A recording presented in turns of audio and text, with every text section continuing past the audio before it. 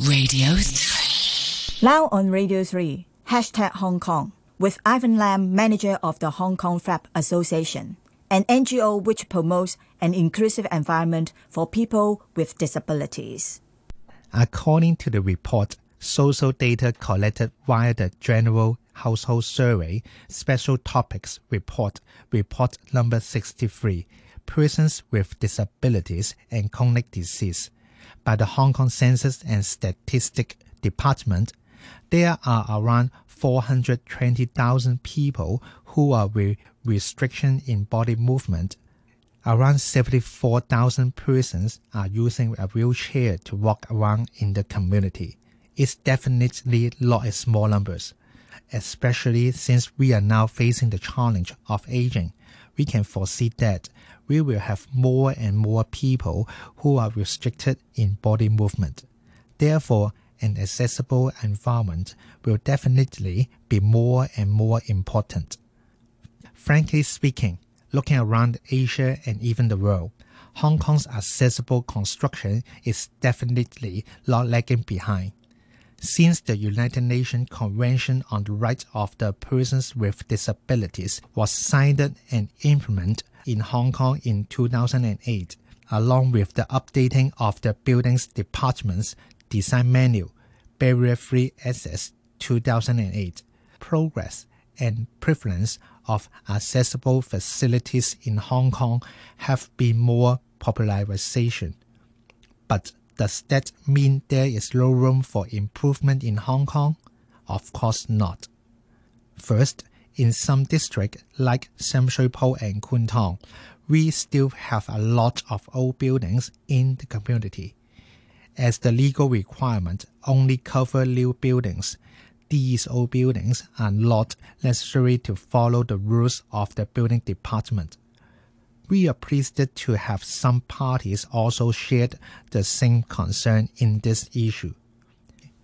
With reference to a recent research in June concerning the accessibility of wheelchair users in Kwun Tong, nearly half of the interviewers feel inconvenienced and have difficulties in traveling in the old district. They also face a lot of difficulties in entering stores and shopping malls as well. According to our working experience, some wheelchair users may avoid entering the community.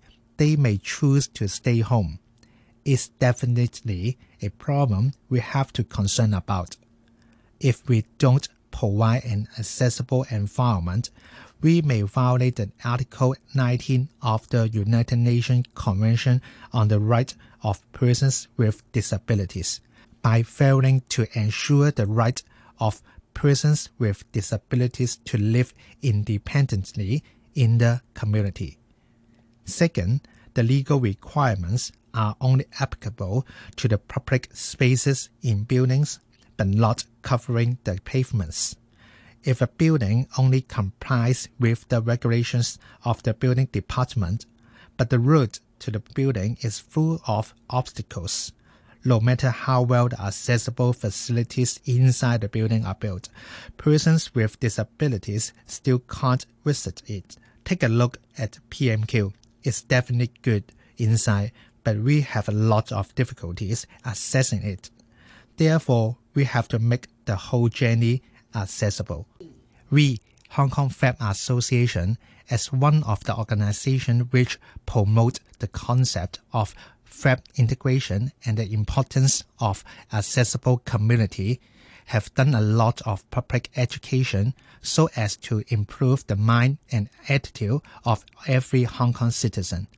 We have also implemented quite a lot of numbers of barrier-free access checking in different buildings, shopping malls and public venues like Xishu Center and Empress in West Kowloon.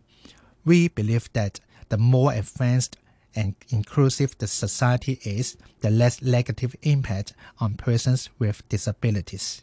To build an inclusive environment in Hong Kong, we certainly have to put more and more effort to achieve it.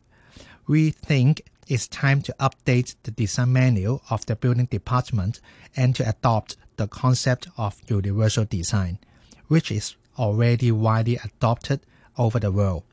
Macau and Shenzhen in the mainland China had already launched an updated version of the design manual, and the barrier-free access requirements are much better than Hong Kong.